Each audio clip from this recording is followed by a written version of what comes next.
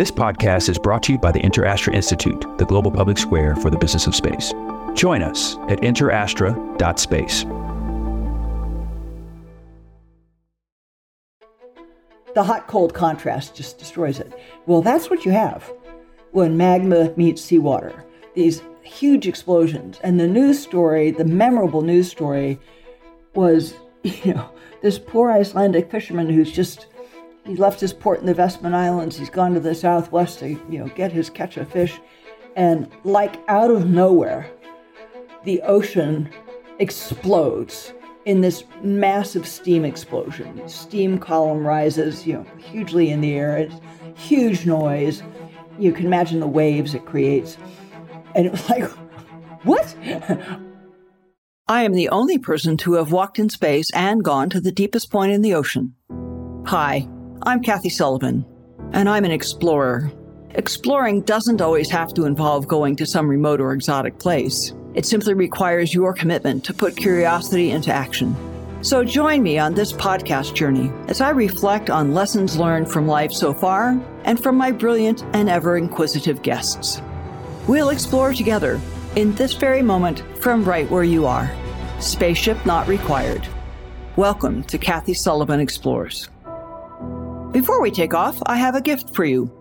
I believe that no matter where you are today, an active thirst for knowledge will help unlock your ability to live a life of meaning and happiness. So I'm sharing some lessons I've learned on my road less traveled. Over at KathySullivanExplores.com, you'll find my 7 astronaut tips to improving your life on Earth. When you sign up, I'll send them to you, and also make sure you're the first to discover future podcast episodes and learn more about exciting adventures ahead. Just head on over to KathySullivanExplores.com. So when we look at the typical map on Google Maps or in an atlas or whatever, our first thought is an island is any piece of solid ground separated from the other bits by some water. So we could include Greenland and England and Madagascar, along with Hawaii and the Maldives and Easter Island and so on and so forth. When you dig into the geology of things, it gets a little more complicated. And for today, let's just divide it into 2 kinds. Some of those islands I listed, when you look at their underpinnings geologically, they're actually fragments of the adjacent continent. So Madagascar, there's now sort of a rift between Madagascar and mainland Africa, but the structure underneath Madagascar is distinctly continental. The structure underneath Greenland is distinctly continental. And in fact, not only is the structure under England very continental, but there's been some fascinating marine archaeology done in fairly recent years that have discovered the fact that what we now consider the underwater regions between south and east of England over to the European mainland, they were once upon a time, when sea levels were lower, they were high and dry, and they were actually settled lands. So if you want to look into that, one of the areas is now called Dogger Bank because it's an underwater bank, but it's begun to be named or dubbed, I guess is right, by the archaeologists as Doggerland, and they're finding considerable signs of some advanced civilizations in what we now consider underwater. So those are islands on the map from our point of view, but they're continental fragments.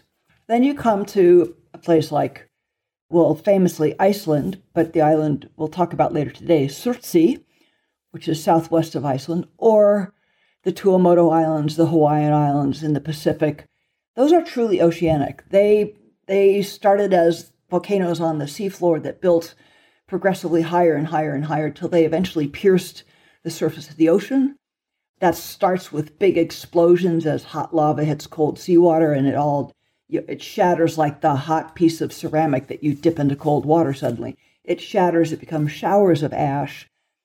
If those accumulations of ash get armored over with flows of lava, which hardens to be a pretty tough rock, then the island can grow even further and endure for quite some time, as the Hawaiian Islands have done, for example. So oceanic islands are unique in that way. They can pop up in the middle of an ocean out of what you never had any idea something was going on below the surface until wham, big explosion, suddenly new island. And one of the stories there that has always fascinated biologists is, how does an absolutely blank, solid black rock, new volcano like, the nascent Hawaii, how do those islands become the lush green islands we know them to be today? They're out in the middle of nowhere. How does biology get started there? What comes in first? What comes in next? What's the cascade that builds it up to what we know now? And one of the unique and interesting aspects of the story of Surtsey was that was the first time in the modern scientific era that one of these seafloor volcanoes built up enough to break the ocean surface, become a real island, and basically give scientists a chance to watch this process of biological succession onto virgin, brand new, freshly formed lava rock. The Hawaiian island chain is, as you would expect, quite well studied, populated, and so forth and so on. And it's emblematic of a number of island chains in the Pacific. So the way to think about Hawaii, in simple terms, is think of a thick sheet of wax that's moving slowly in one direction above a candle. I mean, really slowly. So the candle manages to melt through the wax as it moves slowly over. The wax layer in this case is the geologic plate of the Pacific Ocean, and it's moving at a geologically pretty spiffy pace, centimeter or so, a couple centimeters a year, to the northwest. So as that piece keeps moving over the candle, where the candle is at the moment becomes the place where the active volcanoes are at the moment. And as the plate moves further to the sort of upper left, you end up with the volcanoes that first formed now become static. They begin to weather, they begin to age. Biology starts to make their way in. At the lower right-hand portion of that line is where the candle currently is, and that's where the active volcano is. So in the case of Hawaiian Islands, we don't have a candle, we have what's called a mantle plume. It's this large column of hot, viscous rock coming up from the depths of the earth. We don't have a layer of wax, we have an oceanic plate, a geologic slab of things. But that same notion of the hot spot melts the bottom of the plate and creates the liquid rock that makes its way up and becomes magma and a volcano. That's what's happening. So Kauai, at the upper left-hand end of the Hawaiian island chain, that's the oldest island that's above water in that chain.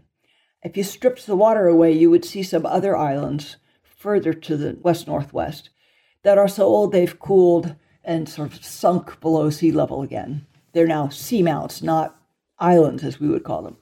And if you think about it, and this has just been in the news in the last couple of weeks, where are the active volcanoes in the Hawaiian island chain? They're on the Big Island, which is at the lower right-hand end of that line. And you have both Mauna Loa and Kilauea that have been erupting just within the last couple of weeks. So that's one kind, a hot spot ocean islands. Iceland and Surtsey are different. They did not form right at the middle of a big plate of wax like I just described. Because the other thing that's happening in ocean basins, happens in the Atlantic, is ocean plates are pulling apart. So in the Pacific, you've got the middle of a big sheet of wax with a hot spot underneath it. That creates the volcanoes. If you could peel all the water away from the Pacific, you'd see a lot of lines that are parallel to the Hawaiian Islands that show that same phenomena. In the Atlantic, you get these ocean islands where the volcanic activity that's forming right at the center line, where the plates are pulling apart, some offshoots develop on the flanks of that can build up and become seamounts. So Iceland straddles that zone where the plates are pulling apart. I mean, all of Iceland is an oceanic rift zone, basically. And just southwest, maybe 20 or 30 miles southwest of Iceland, is another little island group called the Vestfin Islands. They're all built by volcanic activity. They're all dormant now, including Surtsey, which has been dormant for 40-some years. But this is all that different kind of volcano. It's not a hot spot. It's perhaps not a hot spot. There's a little debate whether there was a hot spot under Iceland, and that's why you got so much magma, so much lava, and you built a thing as large as Iceland instead of just a little speck of an island. But that's not critical to today. It's just now you've got a rift zone where things are pulling apart instead of the middle of a flat plate. And you get a lot of volcanic activity in those zones where the ocean plates are pulling apart. And Iceland and Surtsey are part of that kind of volcanic activity. The rock type, if you take a chunk of the rock and analyze it chemically from Hawaii and Iceland, they're very, very similar. Not identical, but they're quite similar compared to the rocks you would find in the Andes or in the Scottish Highlands.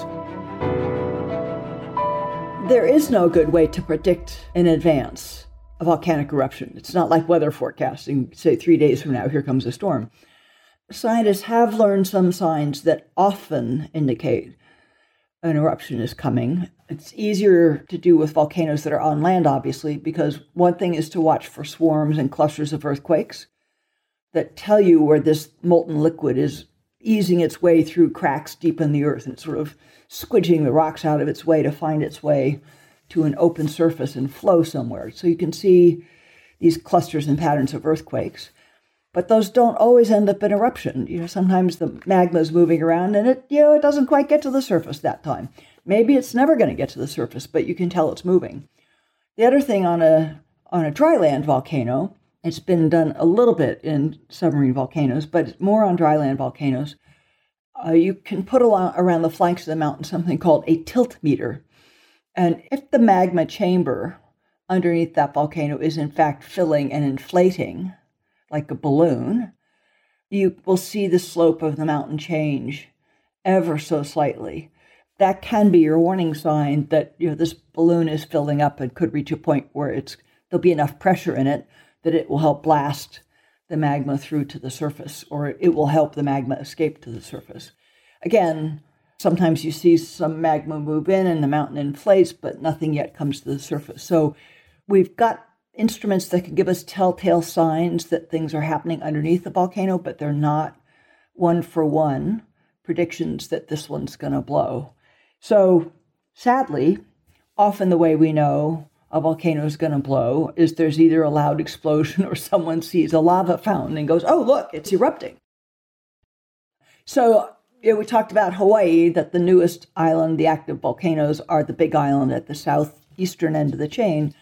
There is a seamount underwater a little further southeast of the Big Island of Hawaii called Loihi, Loihi. And scientists have been watching that for a number of years. It has been slowly building towards the surface. I forget now how deep it is. It's a kilometer or more deep, so it's still quite a bit down. But that's one they're keeping an eye on, because as the plate keeps moving to the northwest, the effect of the hot spot should move towards Loihi, and it's conceivable at some point that will become the next new Hawaiian island, or maybe coalesce into the Big Island. Who knows? But we're talking geologic time here. We're not talking next week or next year. We're probably talking long spans of geologic time. So Surtsey, my favorite metaphor, having done this in my mother's kitchen several times, is you take a piece of glass or crockware out of the oven or something that is not thermally tempered Pyrex, and you put it under the cold water to rinse it, and it goes bam, and it shatters into a million pieces. The hot-cold contrast just destroys it. Well, that's what you have when magma meets seawater. These huge explosions. And the news story, the memorable news story, was, this poor Icelandic fisherman he left his port in the Vestman Islands. He's gone to the southwest to, get his catch of fish. And like out of nowhere, the ocean explodes in this massive steam explosion. The steam column rises, hugely in the air. It's huge noise. You can imagine the waves it creates. And it was like, what? What's happening here? Obviously, everyone floods in and starts paying attention. Maybe the volcanologists in Iceland sort of knew something was brewing down there. I don't remember that detail. I would have been 12, if it was November 63, I guess maybe just 12 years old. But a kid that was always interested in what was going on in the world and read magazines and newspapers. So I remember being fascinated by what is this, what's happening, and also the human interest of the story. Imagine being that fisherman just out there minding your business and the ocean explodes, right? And then, of course, the eruption went on, off and on for a number of years. many years actually, but it faded out of the news at some point. But I remember following to some degree the drama of, so there's now an edifice, there's now stuff. It's not just steam blasted through, but it's starting to leave stuff. It's building an island. First it's just all this ash that falls out after you shatter all the magma, and then there's the drama of, well, the ash will all just wash away. It's a stormy sea up there. The ash will all just wash away, and it won't ever really become an island unless some lava starts to flow out, because that won't armor coat it. Oh wait, here's some lava, and sort of following this race between the lava and the ash, and the lava and the ash. I remember that was a storyline for some amount of time that fascinated me. But at that time, my sense of what I was going to do with my life was go to college, learn a lot of languages. I had no specific career objective in mind, no title or job that I was aiming at. I was, going to go find a way to travel the world. And so this was fascinating because it was an interesting part of the world. But in no way did it connect in my mind to someday knowing more about Surtsey will be part of my life. It was just, this is one of the reasons you want to get to go travel other places. Interesting things are happening other places. So I would guess within a year or so, it had faded completely from my attention. I went in 1973 on a research ship that was doing work in the waters between Iceland and Greenland. So it was just a port call and a day or so to noodle around Reykjavik. And I was back the following year for a conference, a geological conference. And so that time, we had all our meetings in Reykjavik for several days. But given it was a bunch of, highfalutin geologists, they had laid on a really fabulous sort of Iceland in a nutshell tour through the southwest part of the country. So I had gotten out into the countryside and, seen up close a goodly number of the volcanic features of Iceland in the company of the big names in that field at the time. I was a very, very young first-year graduate student who was trying not to be overawed by these grand figures in my field and just try to enjoy their company and learn from them. And they were great in that. They were not ego stomping their way through these trips. It was really good fun. So I was quite entranced with Iceland from that time on. That 1974 trip, we did get out to the Vestman Islands. Surtsey's a little further south of those. And there's another story to tell there about walking on another brand new volcano that was still so hot it melted my boots, but we'll save that for a later time. And already by then, if I recall the dates correctly, the government of Iceland had established Surtsey as a research preserve. Icelanders are fascinated by volcanoes. If you think about this most recent volcano south and west of the capital city, Reykjavik, it was a tourist attraction. There'd be hundreds of people hiking out to watch the eruption on a weekend. So Icelanders just loved to go watch these things. The scientific community in Iceland and the government realized that Surtsey was a perfect and unique, extraordinary experiment to have the opportunity to watch, which was, for the first time in the modern scientific era, a brand new island, a brand new oceanic island had formed right before your eyes. And as it's formed, it's made of absolutely nothing except rock and ash. And what will happen? Will biological life manage to get a toehold there? How will that happen? What species will come in? So to watch the process of biological succession that probably is the North Atlantic analog to what happened in Hawaii as the all-brown, hard volcanoes progressively got more vegetated and more full of life, we have a chance here to watch the North Atlantic version of that saga right before our eyes. But only if people are not going out there and inadvertently bringing in seeds on their shoes or dung or back, artificially introducing things that will distort that natural process. So no one gets to go out there except researchers. And they, on the eastern side of the island, they scraped off and leveled a little patch of ground just big enough for a helicopter to land on. And they moved in a small prefabricated hut so that if you had a pair of researchers out on the island, they will need shelter. It's a stormy, windy place. So a little building that they could shelter in, with a porta potty and a bit of a stove, and that's it. And you cannot just go out there. You can fly over it if you want in a helicopter to get a gander, but you cannot just go out there and go walk about and see the island as a tourist. We want to unravel the story of how, whether and if and how biological life can get a toehold on a brand new island at this latitude in the North Atlantic. So we can only do that if we don't mess it up with our footprints. I think it probably was the entire global volcanology community who realized, this is not just once in a lifetime. This is once in a scientific era. This has undoubtedly happened in Earth history before, but never in the modern scientific era where we have the instruments, the knowledge, the capability to watch it and monitor it the way we can now. So let's treat it like a research patient. I went there with the board of directors of the Explorers Club of New York, that old-time renowned organization that didn't even let women in until 1981. All the grand names in exploration are early founding members: Roald Amundsen, Robert Peary, Sir Edmund Hillary, and so forth. So the board is going to meet in Iceland because the president of Iceland has become interested in having a chapter of the club set up in Reykjavik. And a few months earlier, the president of Iceland brought several luminaries from nature and science in Iceland down to New York for the big gala dinner of the Explorers Club. Made some contacts, made some friends, let the leadership of the club know what he hoped to have happen, and invited them to bring the board to Iceland for their next meeting. So off we go to Iceland.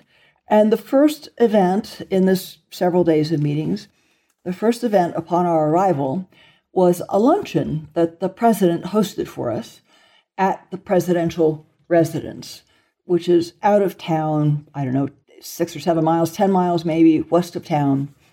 It's at a farmstead that has a history that dates back, has its roots in the Saga time. So it's this renowned location in Iceland. In we go, lovely setting. And as it turns out, I'm seated next to the Explorers Club president because I'm the shiny toy, the token astronaut in the room. And directly across from me is the president of Iceland. Small table, 6 or 8 of us, I think. Lovely chat, very informal feeling lunch. And at some point, the president, whose name is Ólafur, looks over to me and asks, what are my plans after the meeting? Am I heading right back to the United States? Well, I wasn't planning to go right back to the States. I'm back in Iceland again, haven't been there since the mid-'70s, now know a couple of these Icelanders. I'm going to tour around or visit, get to know them a little better. And he asks then if I had any specific plans for where I wanted to go. And there's one favorite region of mine, southeast of town on the mainland, I thought I might get back to, but I also said that I remembered watching the early eruption of Surtsey as a young girl, and had always been fascinated by Surtsey in Iceland, and if there were any way to do it, what I'd most love to do is get out to Surtsey. And he says, well, isn't that convenient? You're at the right table. This gentleman right here is the man who issues permits. And he turns, I forget that gentleman's name, but the ball is now in his court, and he starts explaining the things I already know, that it's a research preserve, and well, it's just not open, and you really, it's, for all the reasons, he goes through the whole why it's a reserve, what the purpose is, how important that is. And so, it's not open ever, it's only open to scientists. At which point the president says, but she's a scientist. So this poor guy is now completely cornered, right? His president has put him on the spot saying, you need to talk to this guy. And then he's told the guy, she meets your criterion. What's your problem? So the poor guy kind of starts tap dancing and, shifts gears pretty quickly and says, well, that's true. That's fine. And therefore I would gladly extend you a permit. Happy to do that. There is, of course, no transportation out to the island. So the problem is there's no way to get there. I suppose if you could make some arrangement, but there's really no way to get there. To which my initial reaction was, watch this. So knowing I had a permit in hand and pretty directly the blessing of the president of Iceland, I went quickly to these 2 Icelanders who had come down to New York. One is one of the country's most renowned nature photographers. Another is a qualified geologist and renowned guide through all the geological terrains of Iceland. And I told them, hey, I've got a permit. How do you get there? And this is where Iceland being Iceland and the society being what it is comes into play. It's a fairly small country. Reykjavik at the time might have been 300,000 inhabitants. It's maybe 400 now, but it's still a fairly small city. And it's always seemed to me a very closely knit society in many, many ways. So any time something has come up like how do you get to Surtsey or a friend is sick, someone you know either knows the right person or has a cousin who knows the right person. It's not 6 degrees at Kevin Bacon, it's like 2 at the most. So it was like lickety split. Ragnar knows someone whose cousin is in the Coast Guard and blah, blah, blah, blah, blah. And the next thing you know, the Coast Guard flies missions regularly down over the Vestman Islands and out over Surtsey. The helicopter can take 5 people in addition to the pilot and co-pilot. And for a set fee, there's a mission 2 days from now, and they'll drop you there. They will then go on and fly their mission and come back, assuming events don't intervene, they'll come back and pick you up at an arranged time. So we can get you there, we can get you back, and then we dug into, well, what exactly do we need to know about spending a goodly part of a day on Surtsey? And the short answer there is that little cabin that's set up for researchers. There's 2 people working in it, and it is stocked and equipped just for those 2 people. So you need to have in your knapsack everything you could possibly need for the day. You know, if it's going to get cold, if it's going to get rainy, if you're going to need food, if you're going to need water. If the helicopter can't get back at the arranged time to pick you up for some reason, and you end up staying overnight, chances are they'll let you sleep in the hut, likely on the floor, but chances are they'll let you sleep in the shelter. But you can't be raiding their food stocks, so you might want to think about another breakfast and another lunch just in case. So we put our heads around all of that and loaded up our knapsacks and met the helicopter, and off we went. We landed at the little landing pad, left our life jackets, of course, with the chopper guys. I think we said hello to the people in the hut at that time, just let them know what we were planning to do. We then hiked uphill. There are 2 crescents where the big vents had been on Surtsey.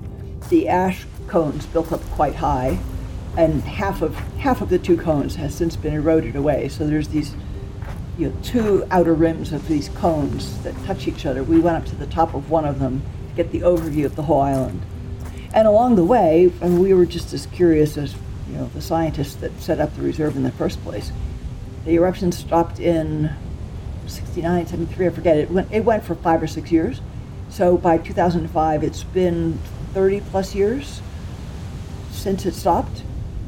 How much vegetation and other signs of life are on the island now? There were little patches of a small mossy kind of plant, little round patches up to about a foot diameter. There were little bits of tall grasses in little nooks and crevices. There were little pockets of fish bone and bird bone that birds had scavenged and deposited. We were careful to always step around those, not step in them or kick ash over them. Made our way up to the top, got this overview, taking a zillion photographs along the way, got this overview of the island, and then the waves have crafted a long spit to the north of Surtsey. So it's got sort of a bit of a roundish bottom and then a long nose that sticks up pointing towards Iceland. Black ash and sand. We hiked down to that and found some gigantic bits of driftwood to sit on. I mean, I'm talking full tree-size bits of driftwood and fishing floats to sit down and have our lunch on and relax a bit, and then made our way back to the hut. I did visit a little longer with the researchers then before we heard the chopper come back in. They did get back to pick us up on time. I think we each had food enough for a dinner, a breakfast, and an extra lunch, and all fresher stuff than they had in the hut on the island. So they were really happy to get our leftovers when we left.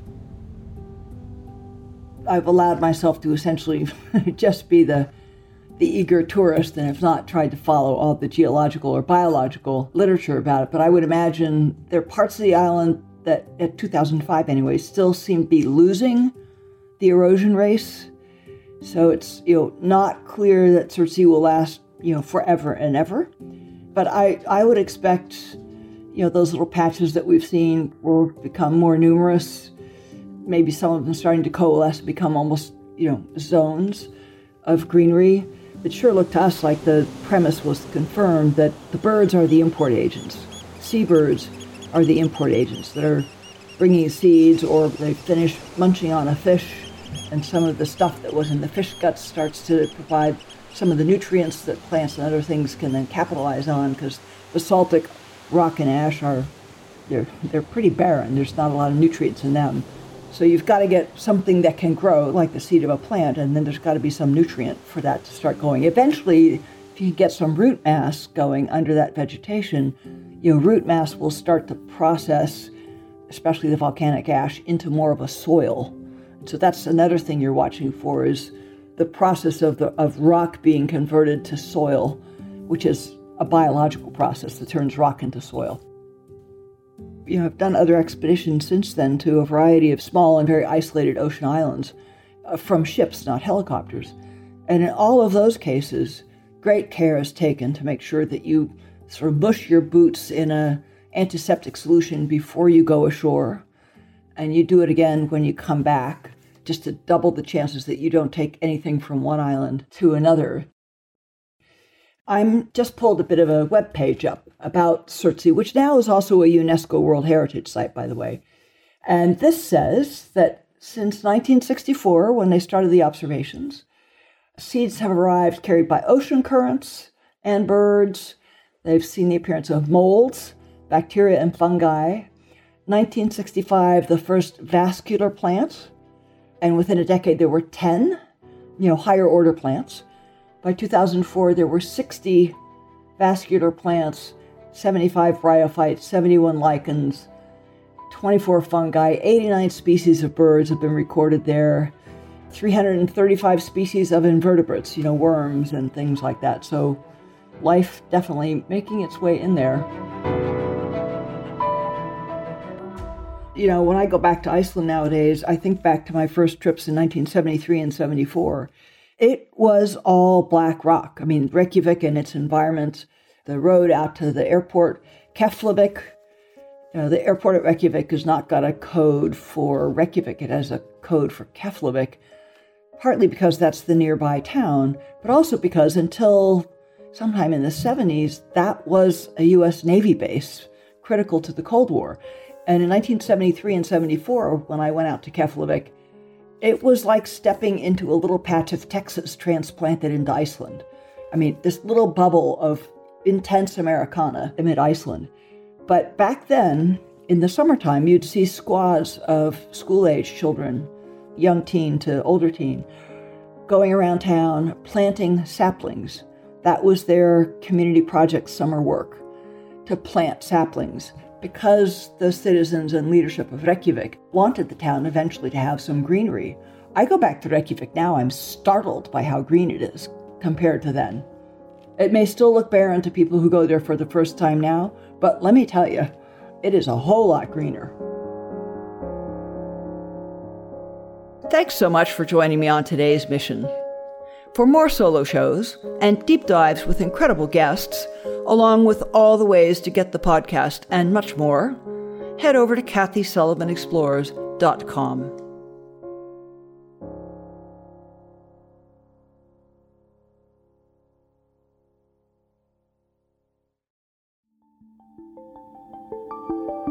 This podcast is brought to you by the InterAstra Institute. New episodes are available on Spotify, Apple Music, and most everywhere podcasts are found. To be the first to know when the next episode drops, head over to interastra.space.